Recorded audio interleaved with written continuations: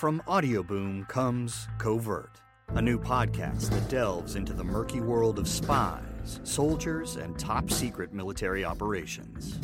I'm Jamie Rennell, and together we'll discover the real stories of history's greatest classified missions, told by the operatives, soldiers, and journalists who experienced it firsthand. Follow Covert on Spotify, or subscribe now on Apple Podcasts, Stitcher, or wherever you find your favorite shows. 5, 4, 3, 2, 1. Cue music. This is Movies First with Alex First.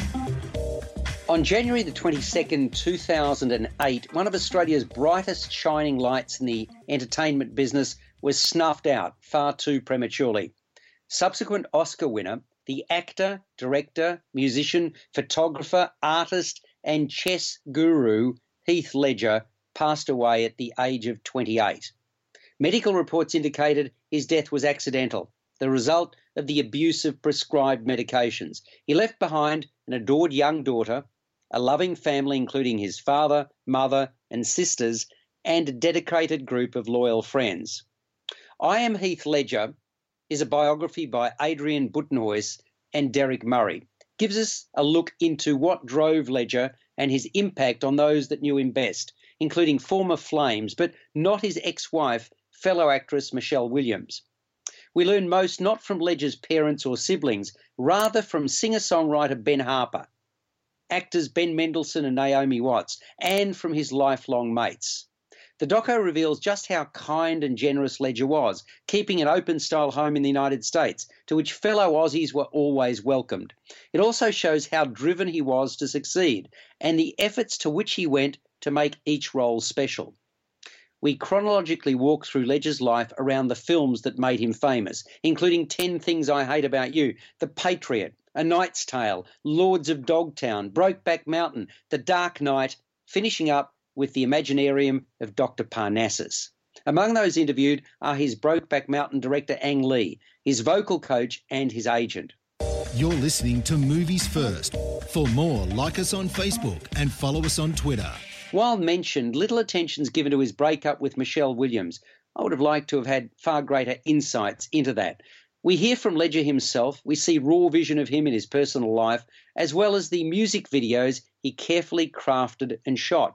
Fame didn't always sit comfortably with him, and yet there were times he embraced it. The longer the film went, the more I was moved by the man and his achievements. Clearly he was a prodigious talent, cut down in the prime of his life. But he also had his demons, his vulnerabilities, and although these were pointed out, notably his lack of ability to sleep, more attention could have been paid to them.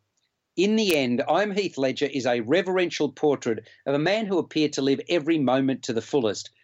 It seemed that he only knew how to function in one gear, and that's turned up to the max. His life, his legacy, and his downfall were all tied up in that. I Am Heath Ledger scores a 7 out of 10. You've been listening to Movies First with Alex First. Subscribe to the full podcast at Audioboom, Stitcher and iTunes, or your favourite podcast distributor. This has been another quality podcast production from Bytes.com. Welcome to Mafia, a new podcast telling stories of America's criminal underworld. Gotti assumed the position of head of the Gambino family. And using the name Donnie Brasco, I was able to infiltrate the Bonanno crime family in New York City. Bugsy Siegel is an American mob legend. One man changed the whole texture and landscape of crime in America. Listen to Mafia every Wednesday on Apple Podcasts or wherever you get your favorite shows.